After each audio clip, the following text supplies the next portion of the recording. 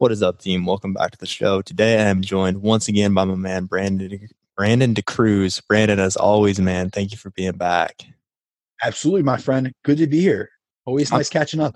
always, dude. Anything new that's been going on with you lately that you want to fill us in on? It's kind of like your weekly check into the podcast here. Right? Actually, yes, I have something that I can announce now that it's August. So I just got released as the headlining article and contributor for the Alan Aragon Research Review. So I did a contribution to the research review. Anyone out there that knows Alan Aragon, he was the first person within our industry to do an evidence-based research review that goes over the research, that does things on a monthly basis. And since that, we've had other spinoffs like Mass and like James Krieger's Weightology, and a lot of great contributions to the evidence-based scene.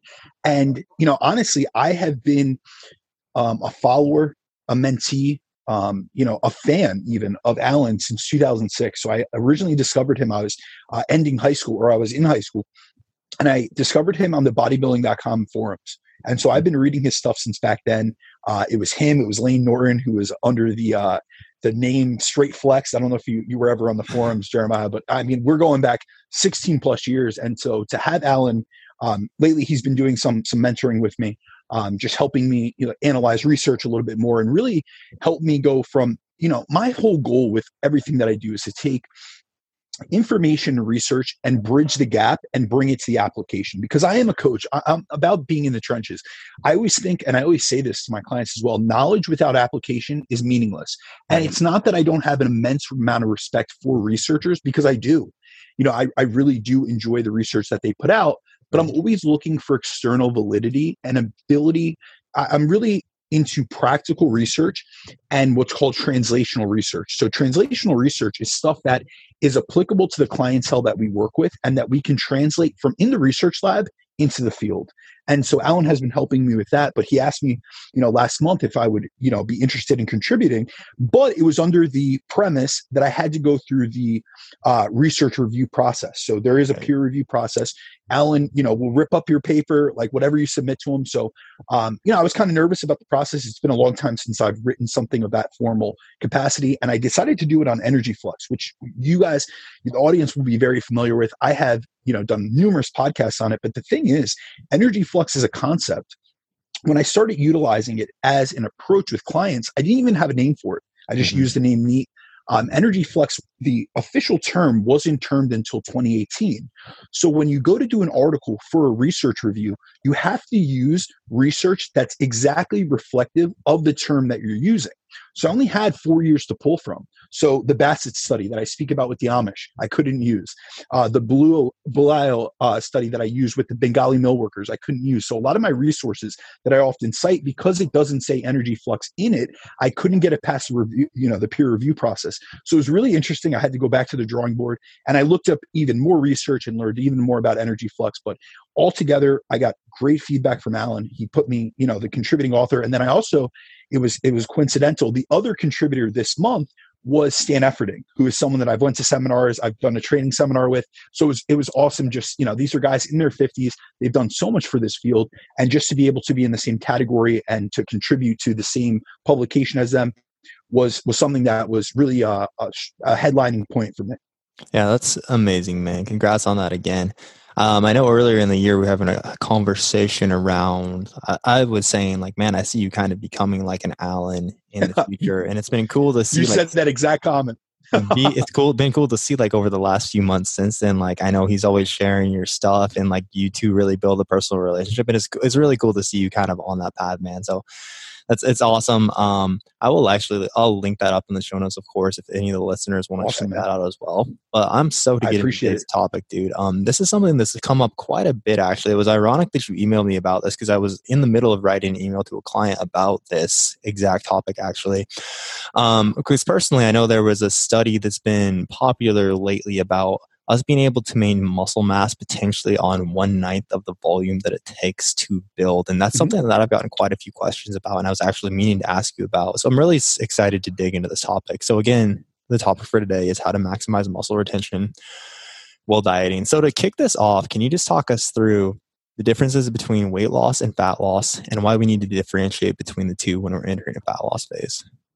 Yeah, absolutely. So when most clients come to me and say that they have the goal of losing weight, and I'm sure this is something that you get an email about, a consultation call, a Skype call about all the time, what they really mean is that they want to lose body fat and improve their overall body composition Right. so they can look better and feel better. And it may sound like semantics, but it's really important before we go into this topic to realize that weight loss and fat loss are two different goals that yield two different physical outcomes and two different looks. Because if we really look at it, losing weight is purely based on your scale readings.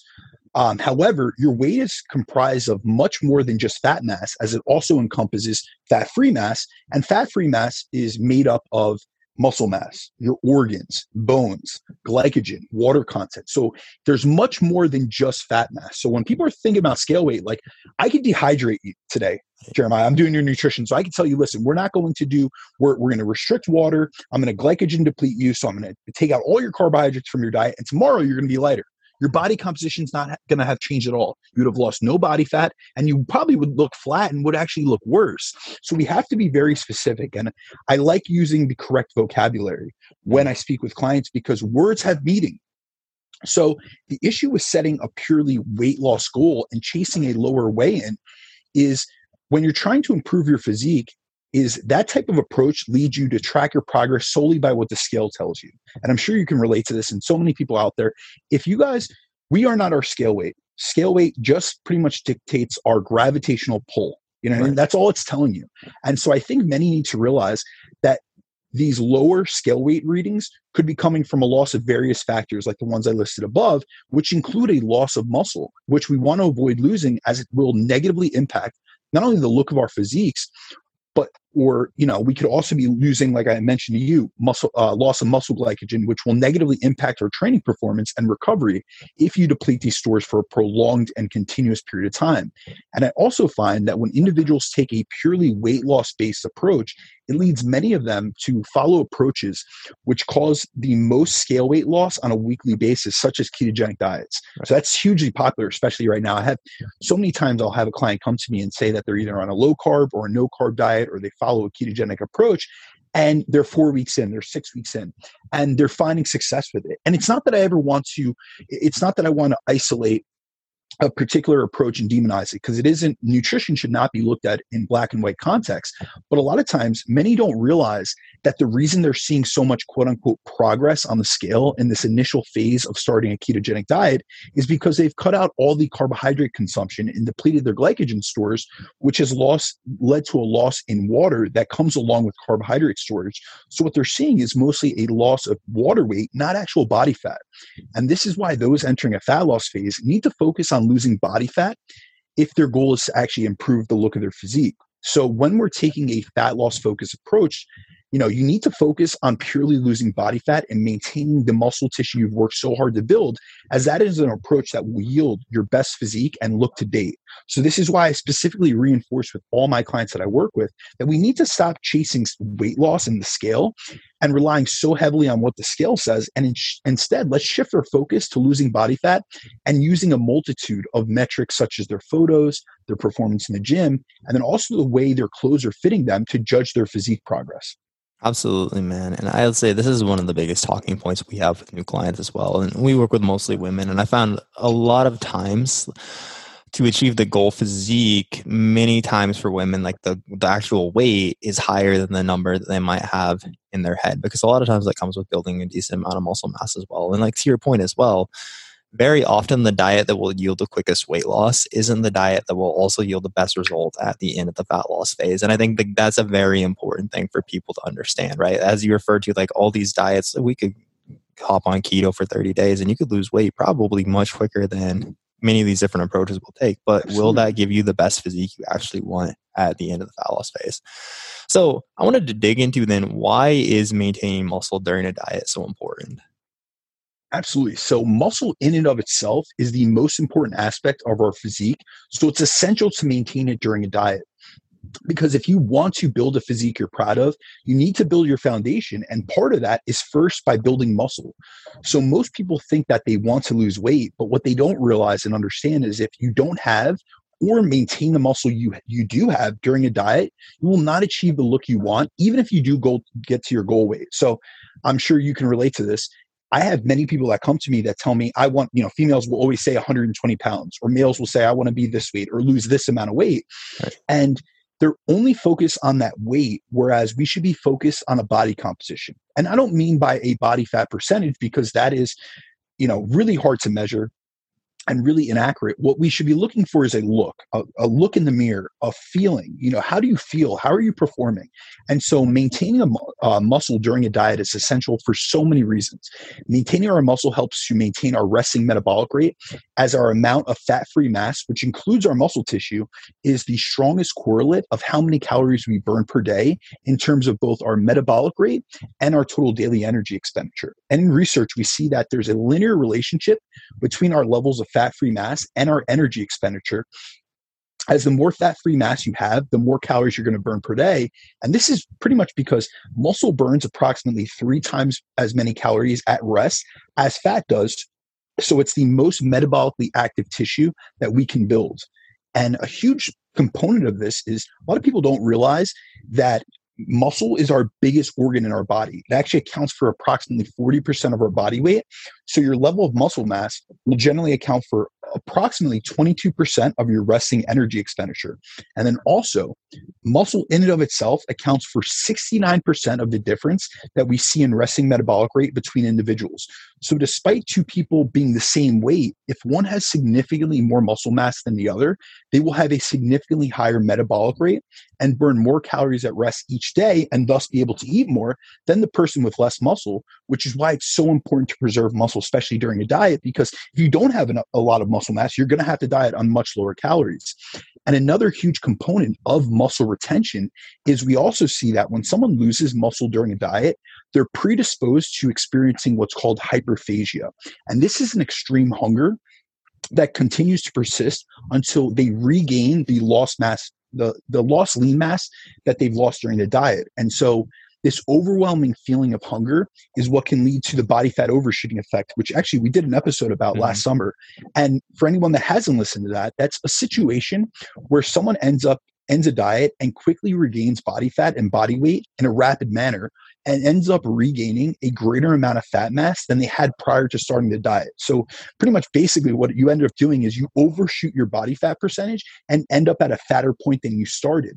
So we want to do whatever we can to avoid muscle loss, as losing muscle will result in you not only not attaining the look you want from a physique standpoint, so you're not getting the benefits from the work that you're putting in, you're going to also see a larger drop in metabolic rate during the diet itself, and you're also going to experience a greater level of hunger, which can not only make the diet itself more difficult because it's going to be harder to adhere to your calorie budget, but it's also going to predispose you to fat regain after the fat loss phase has ended.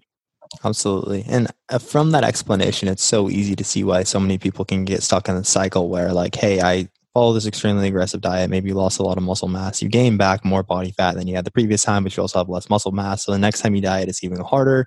And then, like, just kind of getting constantly stuck in the cycle of, like, every time I try to diet, it gets a little bit harder. My metabolic rate is a little bit lower. I keep overshooting. It's definitely a vicious cycle. So again, like, a very compelling argument for why maximizing muscle retention during a fat loss phase is so important. Can you talk us through then how muscle loss actually occurs? Absolutely. So, like, if we were to think about it from like a physiological perspective, mechanistically, muscle loss comes from being in a catabolic state. So you're breaking down more tissue. And being in a catabolic state is essentially when our rates of muscle protein breakdown consistently exceed our rates of muscle protein synthesis. So we're essentially breaking down and catabolizing more muscle than we're actually building. And muscle loss can happen in a few different situations. But the ones that I see most common are when someone's in a massive deficit and they're not eating sufficient protein. So that's one that I see very commonly. People come to me and they're already in that situation. Like, they've went into a crash diet and they haven't prioritized a high protein intake. Or when someone enters a deficit and isn't training properly, or they're not being active on a daily basis, as we need a sufficient amount of stimulus to maintain our muscle tissue. But, I do want to make this apparent. I'm not like, we're doing this episode, and this actually came from a bunch of DMs that I got. So yesterday I hit up Jeremiah. We were emailing back and forth with his check-in, and I was like, listen, I had all these DMs about muscle loss. I had kind of hit on this topic a little bit on a podcast, and I've been getting a lot of, inboxes. And I have all these like similar questions. Do you want to go over them on a podcast? So we literally threw this together today. But I really want to make this apparent that none of what we're going over today and none of the information we're covering is in an effort to scare those who have the goal of losing body fat, as going into a fat loss focused phase can provide us with so many benefits, ranging from body composition improvement, improved health markers like blood glucose or improved blood pressure, improved blood lipids, and many others. But our whole point in doing this podcast is not only to educate you guys, but also to have you realize that everything in life, and especially within like physique enhancement, there are drawbacks, especially if we don't do things properly. And so this is why a common issue I see people suffer from when dieting, especially within like the Gen Pop scene, is muscle loss, especially with the prevalence of crash diets and yo-yo dieting. As, you know, we're in the summer right now. There's a lot of people that have wanted to get lean, very quickly, and haven't utilized the best approach. And this is because if you were to use a massive calorie deficit, like in a crash dieting scenario, you're more likely to lose muscle because our rates of muscle protein synthesis are reduced in a deficit. Our rates of muscle protein breakdown are increased. And there's research that shows that muscle protein breakdown can increase by anywhere between 19 and 28% when in a calorie deficit, which is going to leave you more predisposed towards muscle loss during a diet. And then the last thing that a lot of people don't consider is that when we're in a deficit, our body ends up using more protein for fuel.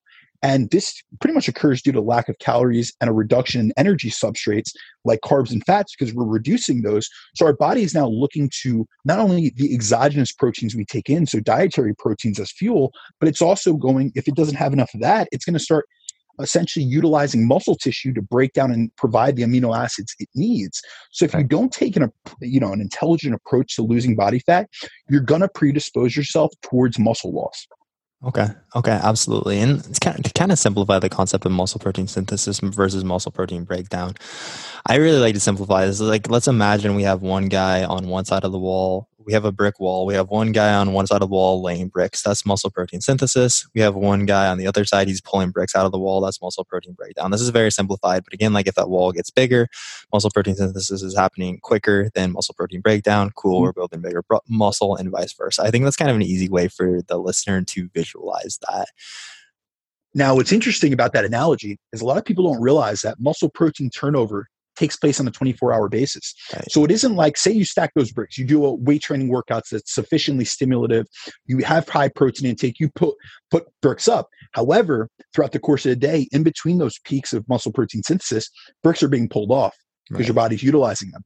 So throughout the whole course of the day, we're in a state of protein turnover where our rates of muscle protein synthesis and breakdown are flip-flopping essentially. So if you're in an energy deficit and you're not taking in sufficient calories, or especially if you're not taking in sufficient protein, you're going to lead yourself to having more bricks being taken down than you even have a chance to put back up. So we really have to, we'll talk about later on some dietary interventions, but I'm really big into protein distribution as a way to offset some of this muscle protein breakdown or catabolic effect that comes with dieting. Cool. All right. Let's dig into then how our dietary approach is going to impact both muscle mass and metabolic rate. Yeah, so this is really interesting, the research on this.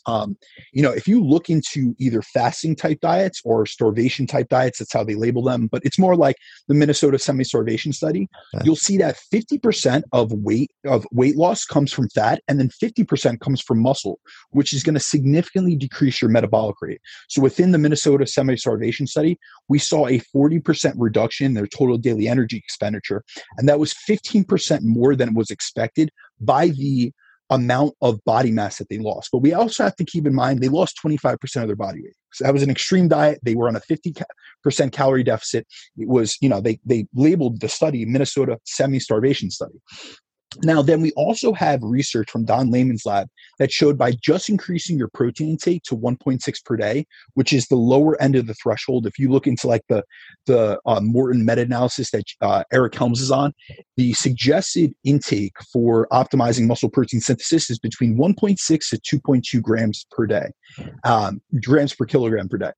And so with that, we see that level, just going to 1.6 will change the ratio during a weight loss phase to 75% of the weight you lose being from fat mass and only 25% being from fat-free mass. But also, Layman's group again, and for anyone that isn't familiar with Dr. Dan Layman, that's who Lane Norton got his PhD from. So this is one of the best protein metabolism researchers in addition to Stu Phillips. So those guys are like the lead prominent researchers in the field of protein metabolism. But his lab did another scenario where they utilized high protein intake plus resistance training, and they found that you could reduce the loss of lean mass to just 5%. So it went from, initially when they were fasting or utilizing a 50% calorie deficit with low protein, they were losing 50% of their weight from muscle to now just 5%. So by protecting muscle more, they preserve more of their metabolic rate. But this is, going to depend on your dietary and training approach. And so we have to realize that it's really all about the approach that we take and the dietary interventions that we utilize during the diet, as that's what's going to have the biggest influence on our ability to not only preserve muscle tissue, but with that preservation of muscle tissue, we're going to be able to preserve our metabolic rate as well. Absolutely. And if you just listen to those numbers, a 50%, like a 50-50 ratio of fat loss versus muscle loss versus a 95-5, like that is going to be a completely different physique at the end of the phase. I also have to put the caveat. So if you really actually look into the study findings, and I'm a research nerd, so I'm looking through Jeremiah knows this, all the methodology. The reason they found a 5% reduction, it could have been 0%. But the thing that a lot of people don't consider, fat mass. So when we actually look at fat mass, it isn't comprised of just adipose tissue. So adipose tissue actually has a component of lean mass in it. So adipose tissue is within the 80 percentile of fat mass, but it also has a small percentage of lean mass. So anytime you lose fat tissue, even if you lose exclusively fat mass, you will lose a little bit of lean mass with it. So it gets counted when they do the analyses as a loss of fat-free mass. Okay, that makes complete sense. So from your perspective then, what are going to be the most important diet considerations when it comes to maintaining muscle? Okay, so the first thing I'm going to do is I always look to increase protein intake, especially with clients that come to me that aren't even eating a sufficient amount of protein. And we know from research that being in a deficit causes both reductions in muscle protein synthesis and then increases in muscle protein breakdown, which leave us more likely to lose muscle. So this is why I'm a big believer in increasing protein intake during a fat loss phase. So as far as a nutritional lever goes, pulling the high protein lever is extremely helpful when losing body fat and improving body composition, as protein will help us preserve muscle tissue, especially in a deficit. And we even see in research from like Stu Phillips' lab, this was a study that we went through, the Longland study we did on one of the podcasts that we did together, where they showed that even in a 40% calorie deficit, when they raised subject protein intake to 2.4 grams per kilogram, they were able to preserve all their lean body mass when it was combined with resistance training. So 2.4 grams per kilogram, as well as with resistance training, they preserved all their muscle tissue, even in a 40% calorie deficit, which is pretty aggressive. And also, we've seen that protein has been shown to increase metabolic rate and has the highest thermic effect of feeding, which impacts the energy side out of the energy balance equation. So say we eat 1,000 calories of protein, you eat 250 grams of protein per day. Well, you're only going to net out around 700 calories out of those. And that's because protein causes our body to burn additional calories when we eat it in comparison to the same amount of calories from carbs and fats. So we're essentially getting free calorie burn. With that being said, we also see that protein in and of itself is the most satiating macronutrient, and it allows us to feel fuller. So this is going to help us be more adherent to our diet and be able to stick to our calorie budget better. And another aspect of protein is that it helps with metabolic health, both from an insulin sensitivity and a nutrient partitioning perspective. So it's going to help us partition more of our nutrients in a more optimal capacity. So the carbs that we do take in, we're going to be able to shuttle them a little bit better. It's going to help with blood glucose fluctuations. It's going to help with blood sugar management. So there's a lot of benefits, both from a physique perspective, but then also from a metabolic perspective. So we're getting, a lot of bang for our buck with protein. So I always use that lever first, as I find that to be the most effective, both from a physique standpoint, a body composition standpoint, but also from a dietary adherence perspective. Okay, absolutely. So protein is a very important piece of that. Now, when it comes to the size of the deficit, something I've heard is that we can only lose about 30 calories per pound of body fat per day. Is that accurate? That's the Alpert study that you're referring to. So that was 31 calories per. You definitely listen to one of my podcasts because I went over that study. the Alpert study, so that was a theoretical study based on the Minnesota semi-starvation study. So I believe in 2005, a researcher by the last name of Alpert looked into the rate at which we can oxidize fatty acids from fat tissue, but it's dependent on your amount of fat mass. So what he found was the upper echelon was 31 calories per pound of fat tissue. So that would be the max. But when it really comes down to the dietary approach and how much we can oxidize fat, it's going to be completely dependent on your starting level of body fat. So when my approach really depends on the starting point of the client themselves. And essentially what I like to do is I kind of use like a dynamic system in which, in how I approach fat loss. So, we have to realize that whether or not you retain or lose muscle in a diet mostly comes down to the nutritional approach you take, especially from a calorie perspective. Mm-hmm. So we often see that those that take more of a crash dieting approach to dieting, where they cut their calories by half or even more, leave themselves more predisposed to muscle loss, not only due to the massive energy deficit, but also due to the detrimental impact it has on their training performance and ability to train effectively to maintain that stimulus needed to preserve muscle. So with my clients, I like to take more of a dynamic approach to fat loss in terms of their actual rate of loss. So I'll start a fat loss phase at a more aggressive rate of loss based on the fact that A, they're starting at a higher calorie threshold.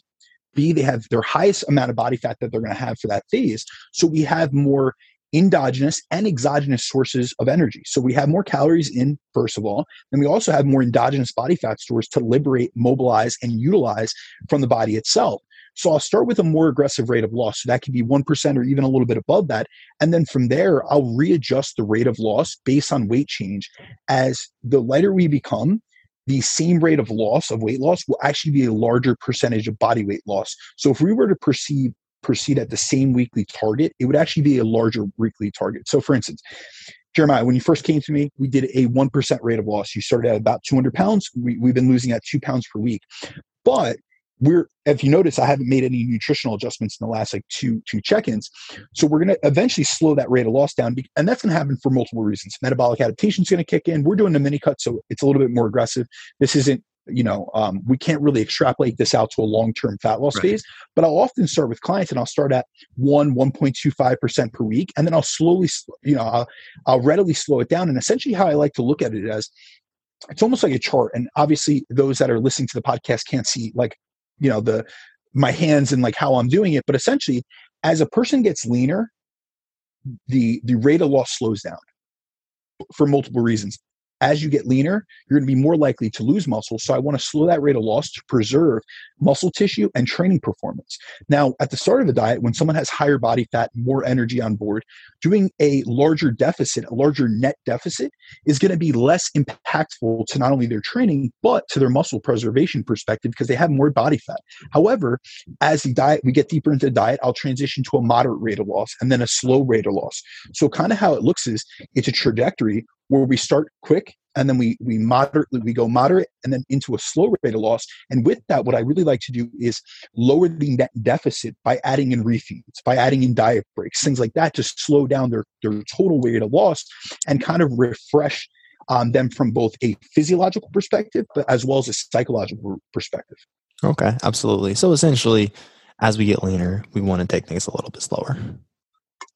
Absolutely. And what I really see that to be is I personally like to aim for an average rate of loss between 0.5 to 1% of total body weight loss per week throughout the course of the actual fat loss phase itself. So me and you and I are doing a mini cut, so it's different, so it's not extrapolated out. But if I have someone at a 12-week fat loss phase per se, I might start at 1%, but by the end I might be at 0.25%, but they're average throughout the entire course. So I just had this with a prep client. They started at 1.1%. It was just, that's how the deficit came out. It was 1.1%. His last couple of weeks were at 0.25%. When I did the actual figure throughout the course of the 16-week prep that he was on, his average rate of weekly weight loss was 0.4%. Okay. Due to the refeeds, due to the diet breaks that I threw in and all that. So he actually ended up at a very moderate rate, but he completely preserved all his muscle tissue. And if you go onto my Instagram, you could see his name's Ryan, came in with a great look, best conditioning today. I mean, he's sliced. He got second in both classes in the contest, but he lost to the overall winner. So, no harm, no foul in his second show to date. So it was a very competitive show, but he did phenomenal. But when someone would see a lot of times in our industry, everything's black and white. So they see, oh, Brandon started at 1.1, so that's aggressive. Yeah, I started the first week at 1.1 because he was in a massive surplus when we started. So his maintenance calories were inflated from that. And so the first week he lost at 1.1, but already after the first or second week, by the time I did the second adjustment, he was losing under 1% per week. And then we have to think about the averages over time. You can't ever isolate 1 week and look at it and say, oh, that's the rate of loss. No, we have to look at the average rate of loss because your body perceives averages, just like we can't look at one day on the calendar and say, this is your weight. No, it's a 7-day rolling average. That's what your actual weight is. It doesn't matter that you had a rough night of sleep the night before and your weight fluctuated up due to stress. That's not a meaningful depiction. I always tell my clients, 1 day scale weight is practically meaningless. It means nothing. Right. Okay. That makes complete sense. So then talk us through, from your perspective, how should protein distribution look when we're trying to maximize muscle retention? Yeah, so protein distribution is another component that I like looking at that I feel like a lot of people overlook within the dieting scenario, because we see a lot of people talk about intermittent fasting. This is actually an interesting conversation I've had with Alan Aragon. He doesn't believe in this. And that's all well and good. We can interpret research differently. His side is that in intermittent fasting research, we don't see people lose less body fat by utilizing an intermittent fasting approach that has less protein feedings. And he's completely right. Same rate of fat loss because the same net deficit. However, my whole thing is when it comes to improving our body composition, where the goal is to lose body fat while maintaining all our muscle tissue, we already know that protein is the most important component of the diet that we need to nail. And when I have clients in a fat loss phase, my top priority is to make sure that they get enough protein in daily. But the next priority is making sure we optimally distribute it to maximize their levels of muscle protein synthesis and rates of anabolism, because dieting is an inherently catabolic process. So think about it. If we go over some of the metabolic adaptation research that we've went over in a previous podcast, you'll see that we have increased rates of muscle protein breakdown. We have decreased rates of muscle protein synthesis, and we have higher rates of catabolic hormones and lower rates of anabolic hormones. So when you get very lean, you'll see reductions in serum testosterone and in estrogen in females. And we're talking very lean, 10% or lower. But we also see increases in cortisol. And cortisol is not only counter-regulatory to something like leptin, so it hurts our energy availability status, but it's also counter-regulatory and counter-inhibitory towards testosterone and anabolic hormone production. So when cortisol is high, even outside of a deficit, it will lower your anabolic sex hormone concentrations. So with that being said, we want to do whatever we can to not only manage stress, but also manage anabolic or catabolic and anabolic activities. And so a few ways we can do that is through a properly periodized resistance training program, but also through protein distribution. Because when we eat protein, especially if you hit the leucine threshold, which is approximately 3 grams per serving of leucine, you will trigger an anabolic activity. So you will maximize muscle protein synthesis, which gets us out of a net catabolic state. So my whole thing is I want to make sure that we're getting in a sufficient amount of protein feedings, because we don't have anywhere in the body to store excess protein. Whereas we have, when it comes to carbs and fats, we have adipose tissue to store fats in. We have glycogen stores to store carbs in. So the timing of that, despite it having some influence, it's not as dependent on timing. In terms of, we don't have to have carbs all around. We can have carbs just around the peri-workout window and be fine and restore glycogen, have enough to train and have enough to replenish glycogen. But if we don't eat carbs outside of that peri-workout window, like we've talked about in the nutrient timing podcast we did together, it's not going to hurt your glycogen storage because you can actually store that. And with muscle glycogen, we do not tap into muscle glycogen and actually burn it unless we work that specific muscle group in and of itself. Same thing with fat tissue. We will be able to store that long term until we have to tap into that. And during a fat loss phase, the goal is to tap into that. Whereas we don't have anywhere in the body to store excess protein. I think a lot of people think that muscle tissue is a storage depot for protein, but that isn't the case, because here's the thing. If muscle tissue was a storage depot for amino acids, where we could exogenously just keep taking from that, we could protein overfeed and gain more muscle tissue as a result of that. But that's not what we see. I mean, we can eat excess protein by all means. We're still going to be able to absorb it, and we'll end up oxidizing or burning more protein, but we don't store it in actual muscle tissue. So when we're in a deficit, we need to make sure that we distribute our protein feedings in a way that ensures that we have amino acids available in the blood throughout the day, which will help to protect our muscle tissue. And if we actually look at the current literature, it indicates that consuming a protein-rich meal causes muscle protein synthesis levels to last and peak around 3 hours, which is why we want to aim for a protein feeding or serving around every 3 to 4 hours to spread it throughout the course of the day. So what I like to do with clients is have them split their total protein intake over 4 to 6 meals per day based on their schedule, their preference, and what they can consistently stick to. Because that way, at least if they're getting 4 protein servings, and this is the other thing with the intermittent fasting research, we do have some from Grant Tinsley that shows that preservation of muscle tissue was the same. However, he utilized 4 protein servings.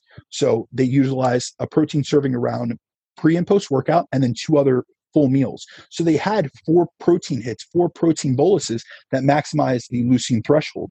So even within that, we see that it still hits that minimum threshold of the current literature.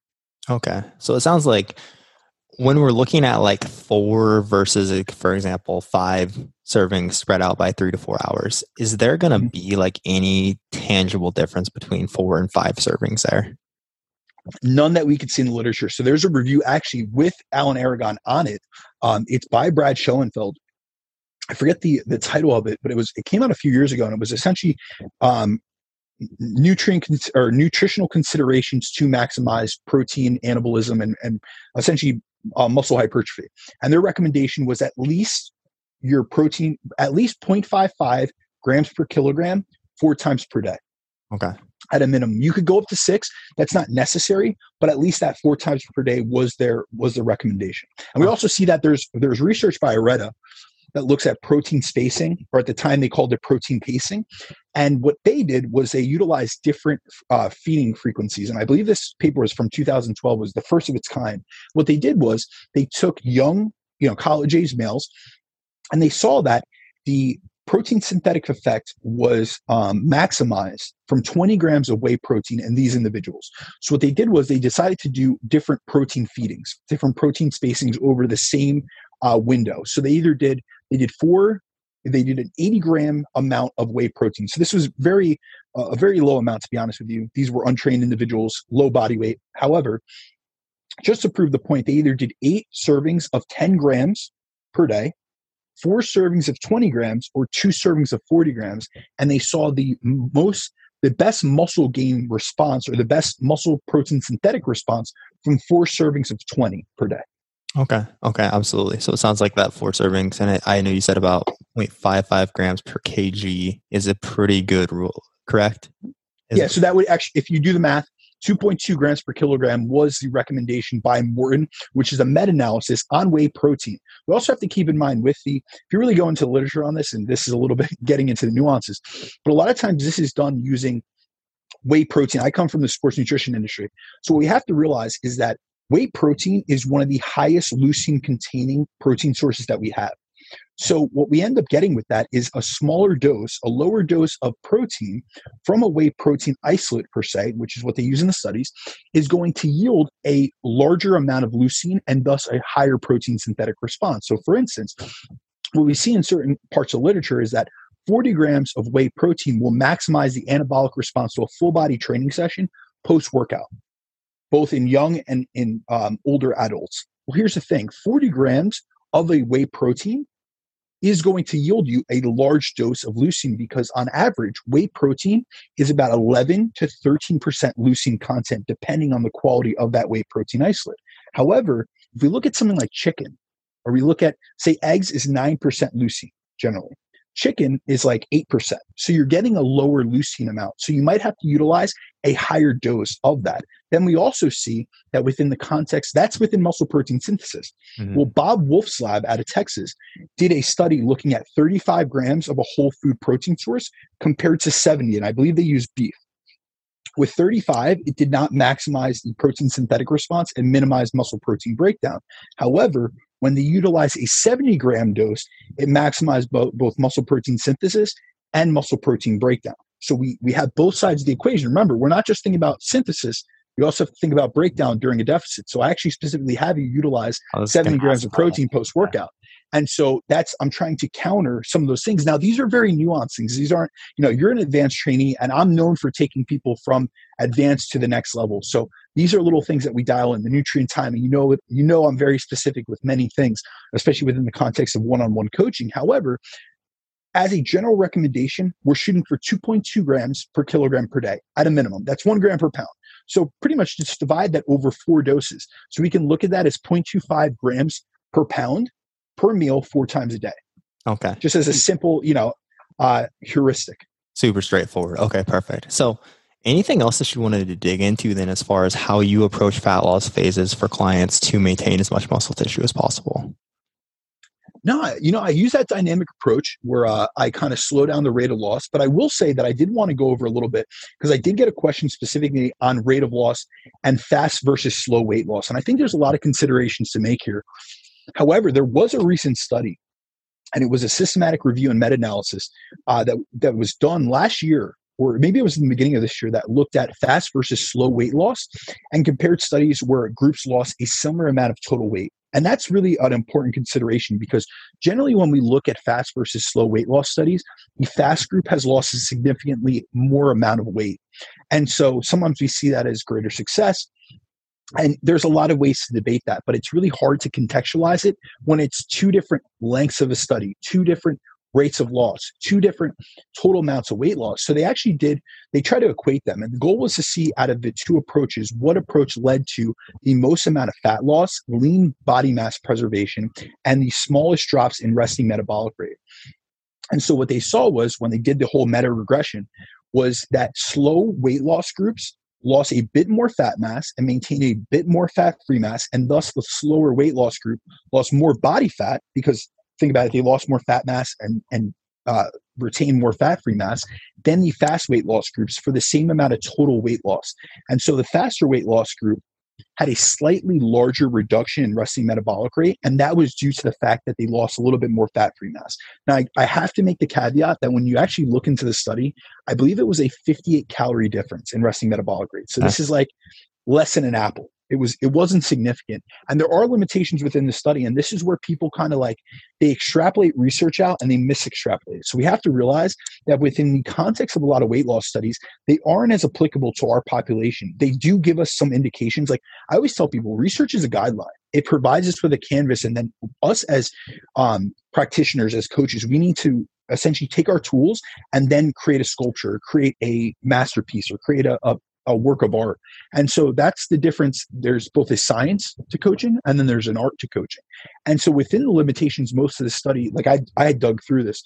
And so within this study, they didn't have a resistance training arm. So they weren't resistance training. So we don't have the benefit of retaining muscle mass as well as resting metabolic rate in that. They also use very low calorie diets in the fast weight loss group. So we're looking at an average of 800 calorie diets. Yeah. And then because they utilize such low calorie diets, the low calorie diets or the fast weight loss group also had a low protein intake and a lower carb intake. Like even the average carb intake for the low protein or for the fast rate of fat loss group was around 60 grams per day. So really, when you look into the actual full findings of the study, they found that the slow weight loss group was a little bit better. However, overall, what they found was a rate of 0.5 to 1% rate of loss metric that other research has reinforced, and that's actually what I take as an average with my clients, was pointed to being the most effective way or most effective rate of loss for maximizing fat loss and maintaining muscle tissue. So across multiple lines of research, we see that in bodybuilding case studies. We see that in meta-analyses on fast versus slow weight loss. There's so many pieces of literature that reinforce that target weight loss that it's not that you have to do, and this is the issue I have with some of these studies, because they compare and contrast fast versus slow. And so people will think slow is like snail's pace. Now, the issue with that is, and the reason I don't do that is because we have to realize a lot of people, they make the mistake of starting one of 2 ways. They either start too aggressively, they slash their calories in half, or they start in the opposite. They make a 5 to 10% reduction. Now, here's the thing, guys. You have to realize that maintenance is a range. So I've had many clients over the years that their maintenance calories are within a range of 300 to 400 calories. Right. So say that you're at 3,000 calories and you decide to make a 5% reduction. That's 150 calories. So you can make that reduction and think you're in a deficit. You've technically lowered your calories. You've lowered your intake. Mentally, you are in an energy deficit. Mentally, you are restricted. Mentally, you are eating less, but your body is physiologically receiving that as maintenance calories. So it downregulates your energy expenditure. Maybe you move a little bit less, and you suffer mentally from the fact that you've been on the diet a week or two, but you don't see any results. So that's where I would rather start off the bat with a more aggressive or what I like to really refer to it, not as aggressive, but rather as assertive and effective. Let's make a large chunk off the front. Let's get some wins. Let's get some momentum. That's where your body fat is highest, your calories are highest, and your motivation is highest. Think about it. At the start of a diet, most of us are motivated, especially the clientele we have. They want to lose weight.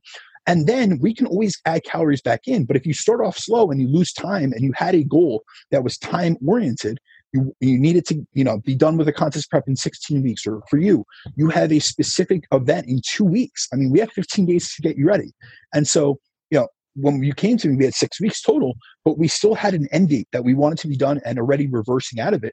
And so I would rather move quick off the bat and then slow down the rate of loss. Once we've gotten some wins, we've gotten some positive momentum, we've gotten some fat loss, rather than do the opposite. Whereas I see a lot of people take an approach where they start slow and steady.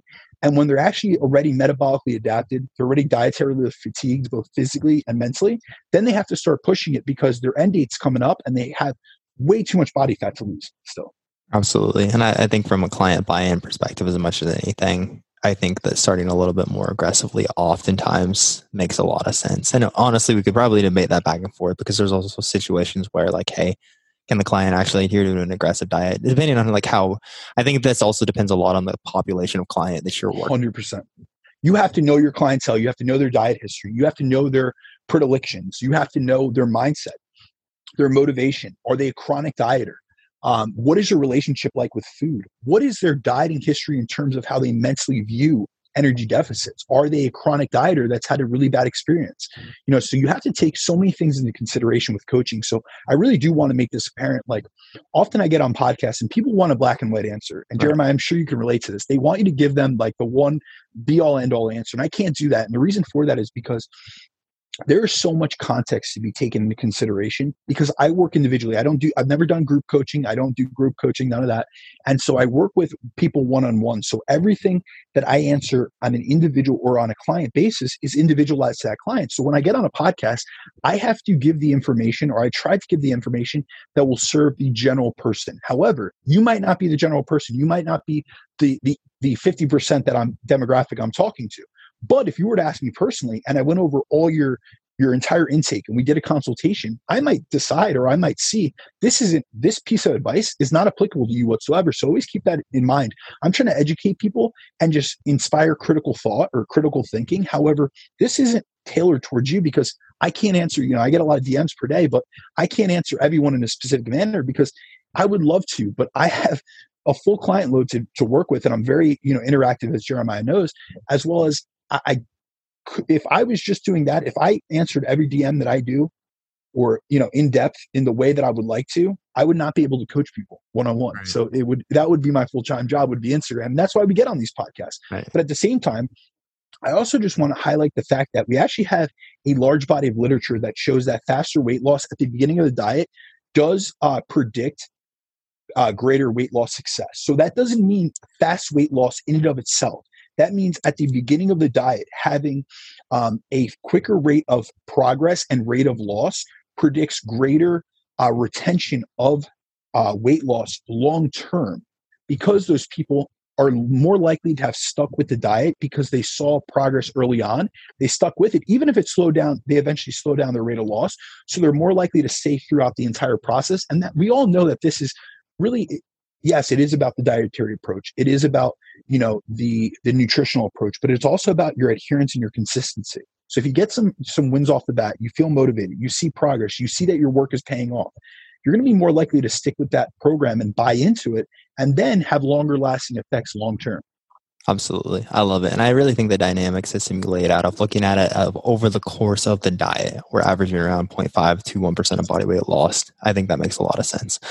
All right, I know you don't have too much time here, so I'm going to try to make this a succinct question, but I did want to ask your take on training volume when we're dieting. Again, this has come up with several people for whatever reason.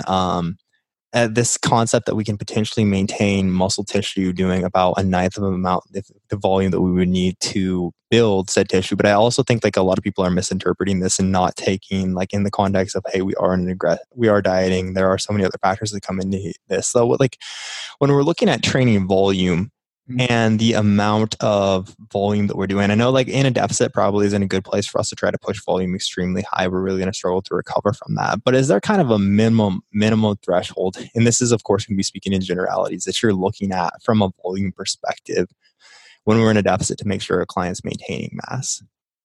All right. So my mindset when it comes to training during a diet, my whole goal is to maintain an adequate training stimulus. And I think that a lot of people like what you're referring to is, and I've heard this concept, and I've went back and forth with individuals and even clients about it. I think many simply look at resistance training as a way to maintain muscle tissue during a diet, whereas I like to approach it, training with the intention of building and growing muscle even during a deficit. Because by training in a manner that's designed to build muscle, you're certainly going to maintain it. So it's more of the mindset. I'm not saying you take Right. the same approach that you would to a building phase, but I think we have to realize muscle growth is a signal dependent process. So if we focus our energy, our intention, our programming on providing our bodies with a progressive training stimulus, we're going to be able to send a strong signal to build muscle, or at the very least to maintain every ounce of it that we have. So we know that being in a calorie deficit is a catabolic process, as we're literally doing so to break down and lose body fat. So we should look at leveraging training as one of the largest stimulators of anabolism to counteract this catabolism of the deficit. So if you don't maintain a proper stimulus through your training, your body literally has no reason to keep around the muscle that it has. So what I like to do in terms of looking at training is you're referring to the minimum amount of training volume needed to maintain muscle in energy balance or in a surplus. So you're referring to a study by Bickel, and it was done on untrained individuals, and they looked at older adults and they looked at young individuals. Mm-hmm. And so with the 1/9, the 1/9 was enough to maintain strength, to maintain all their muscle tissue and keep progressing. It was 1/3. So that was what we would call their minimum effective volume. And so they took guys, I think it was 27 sets per workout, and they reduced it to 9 sets per week. And how they did that was they had people training 3 days per week. And what they did was they just dropped it down to 1 session per week. And that was the 1/3 training group. And within that group, they maintained all their cross-sectional area of their muscles, so all their muscle tissue, in a very accurate way of measuring it. And they even gained strength throughout the course of that 1/3. But we have to realize that they were eating a sufficient amount of calories, and these weren't highly trained individuals. So could I tell Jeremiah, who's in an energy deficit right now, listen, we can reduce your training volume by 1/3? No, that wouldn't be enough of a stimulus. Right. So really how I like to look at it is it's even a dynamic approach to training. So how I like to look at it is how is their recovery capacity? How is their training performance?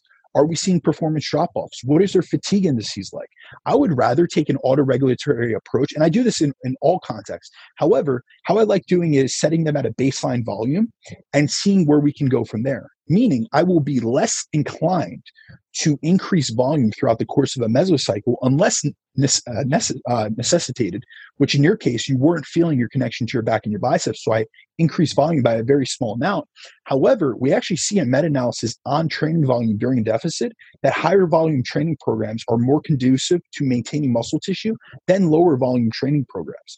So to take and say someone was already on a moderate training volume, they were at 15 sets, or say 10 sets per week, and I was to drop them to 1/3 of their training volume, training 3 to 4 sets, it might not be a sufficient amount to maintain training stimulus. And this is where we would go back to, like, say, Mike Israetel, who has an argument, which I'm not saying I'm in a full agreement with it, but he would actually say that you would need to maintain even a higher level, closer to your maximum recoverable volume or to your maximum adaptive volume, because there are so many catabolic processes in the system from being in an energy deficit that you have to counteract that with an anabolic stimulus from training. Whereas I'm more of a middle of the road approach, where I don't like to proactively reduce training volume during a cutting phase. However, if the recovery capacity indicates that that is needed, they have high fatigue, then I'll utilize that. Or actually, what I really like to do is and you know this because you work with me personally, I don't do preset and pre-programmed deloading. So I don't have a paradigm, meaning a lot of individuals will utilize a 4-to-1 paradigm. 4 weeks of progressing, it's already pre-planned. Every week it's going to increase volume and decrease reps in reserve. They're going to add a set to every exercise. It's kind of like the RP style. And then after week 4, they're going to deload. And that's regardless of if you were fatigued, whatever. That's the end of your cycle. You're going into a deload. What I like to do is really rely on biofeedback. So my adjustments week to week are going to be based on that client's biofeedback. But there are times that within the context of a off season per se, or during a building phase, I might go 6 weeks with a client and then they'll need a deload. And I'll see all the fatigue indices. So they'll have central fatigue, peripheral fatigue. Stress is high within the context of their life, because we have to realize we have fatigue that's accumulated through training and then lifestyle fatigue. So we even see that people are less responsive to training during times of high stress as well as during times of low sleep. So that's going to increase fatigue in outside of training parameters. So we have to take that all into consideration, because most of us aren't professional athletes. So we don't have the blessing of just being able to focus on our training. We have a life to worry about as well. And so I might, be able to go, a client might be able to go 6 weeks during a building phase before taking a deload, but they might only be able to go 4 weeks before taking a deload. Now, here's the thing. If I see that a client can only go 3 weeks on a training cycle based on the baseline volume that we're utilizing before they need a deload, like they literally need a deload. It's not just psychological, it's physiological. They're having, signs of both physical and mental fatigue. That's where I'm going to readjust and lower their baseline volume for the next mesocycle going forward. So we'll go those 3 weeks. I'll deload them by decreasing volume and decreasing intensity to pull back on all fatigue parameters. We'll dissipate fatigue during that week-long period. They'll be refreshed. When we restart the mesocycle, I'll start them at a lower training volume, because now I've seen that this amount of training volume, although it was their base, say they were doing 12 sets per body part per week, that is obviously accumulating way too much fatigue if within 3 weeks they've already hit their smoke point.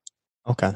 That makes complete sense. Very, very well explained. So it sounds like we definitely don't want to drop down to 3 sets for everything and just assume we can maintain there. So I appreciate you. No, and I don't really like the proactive approach to anything, honestly. Right. I don't think that's coaching. I understand that a lot of people, they'll do that within the context of group coaching. They take a very proactive approach in which everything is pre-programmed. And that looks great on paper. Don't get me wrong. I have a lot of friends and a lot of other coaches that utilize that method. However, I really think that coaching needs to be a reactive and dynamic system, because our bodies are extremely adaptive and they're reactive. They're constantly changing. And it's not only us from a physiological perspective, but also from a psychological perspective. So I'll give you an example. I just had a client who was in a body recomposition phase. It's a female. She owns a gym, and she wasn't feeling well. She had, wasn't having her menstrual cycle. So I thought it was stress. So I increased her energy availability. She was at maintenance, but we're in a body recomp. So she was slowly body recomping. And her body was looking great. And then for like a week or two, I was noticing higher amounts of water retention, more stress. She had missed her cycle. And so I increased energy availability. So in a lot of the research that we have, there's a study called the Refuel study.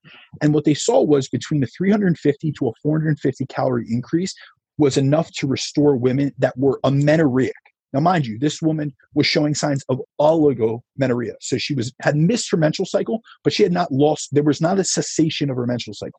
She was just a week off. Right. Turns out she's pregnant.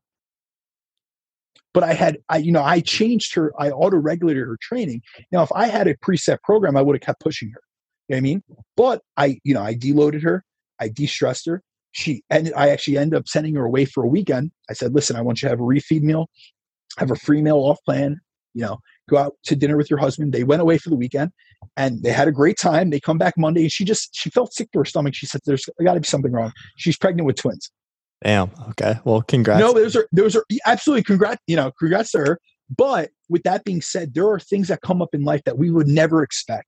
And so with that, coaching is reactive. So now we're in a completely different phase. Obviously, I'm feeding her up. Right. However, what we have to realize is that we cannot predict not only our clients' responses in terms of their body and their physiology, but also their lifestyle, also their stress levels, what's going to happen with their kids, if they're going to have more kids, job, work, all these things. We work with people in the real world. And so what I really try to do, I take a reactive approach, and oftentimes that leaves me doing more work week to week within check-ins, but I'm able to give a more customized service to my clients because it's on the fly. It's, listen, this is what your week's check-in looks like this week. I'm going based off this. It's not that I always say I hate these set and forget plans, that it's, you're doing this because this is what I pre-set out weeks ago and this is what looks great in my spreadsheets. No, it's based on what's going on in your life. Absolutely. We have to, that's what real world coaching is. I couldn't agree more, dude. All right, man. I know we're already over time, so I'm going to let you go here. Anything you want to plug outside of the usual? Yeah, so guys, feel free to reach out to me and follow me at @BrandonDeCruz_ for any emails, any inquiries. Feel free to reach out to me at bdecruzfitness@gmail.com. And then just check me out on my podcast, the Chasing Clarity podcast, that drops every Friday. Perfect, dude. I will link all that up in the show notes. And as always, man, thank you for being here. Absolutely, brother.